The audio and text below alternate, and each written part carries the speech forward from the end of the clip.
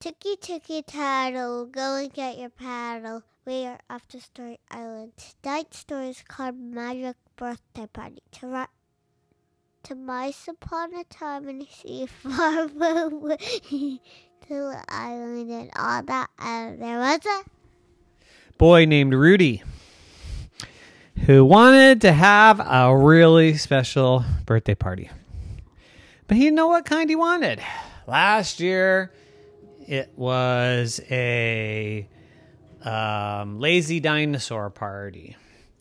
And the year before, it was a cranky koala party. yes.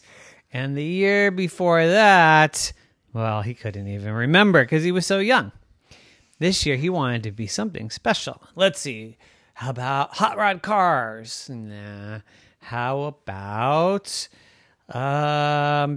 castle parties with kings and queens? No, that doesn't sound fun. How about a safari birthday? No.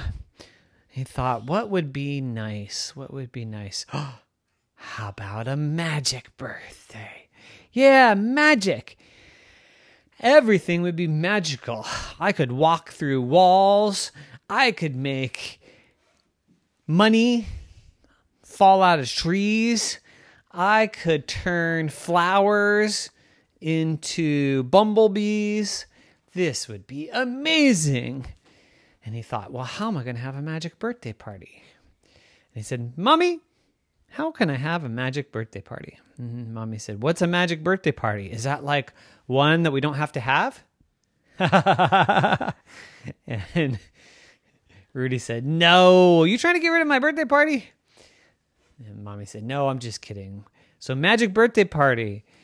Let's see. Shouldn't we just call a magician? Oh, we could call a magician? Like just call a magician, said Rudy.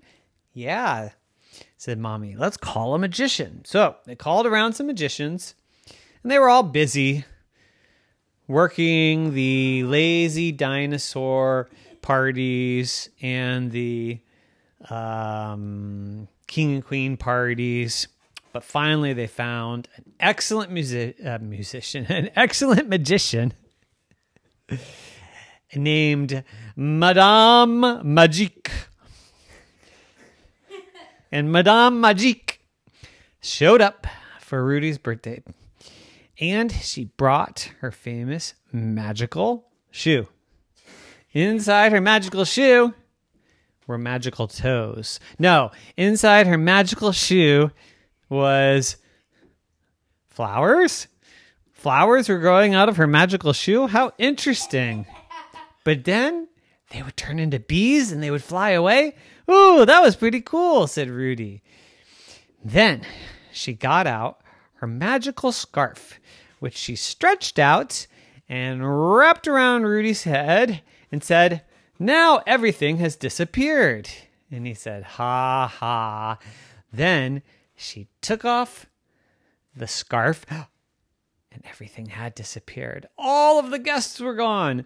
Oh no, this is the worst party ever. And then they all jumped out from behind the tree and said, no, just kidding. It's magic. We all disappeared. And Madame Magique said, yes. And for my final act, I will turn you into a giraffe. A giraffe, said Rudy. Why would I want to do that? So you could eat the leaves at the top of the tree. Eat the leaves at the top of the tree. Just go with it, said Madame Magique. And so she said, abracadabra, zim bam boom. And she pulled out a shirt and she pulled it over his head, and it had a really long turtleneck. And she stretched it up over his head and said, look, you got a long neck. And Rudy laughed and he said, I might have a long neck, but I have no head. And Madame Magique said, I didn't promise you that you'd be a giraffe with a head. I just said you'd be a giraffe. And Rudy laughed and thought that this was the funniest magician ever. And he had a really good birthday party until the cake vanished. Because he ate it all. The end. Nighty night.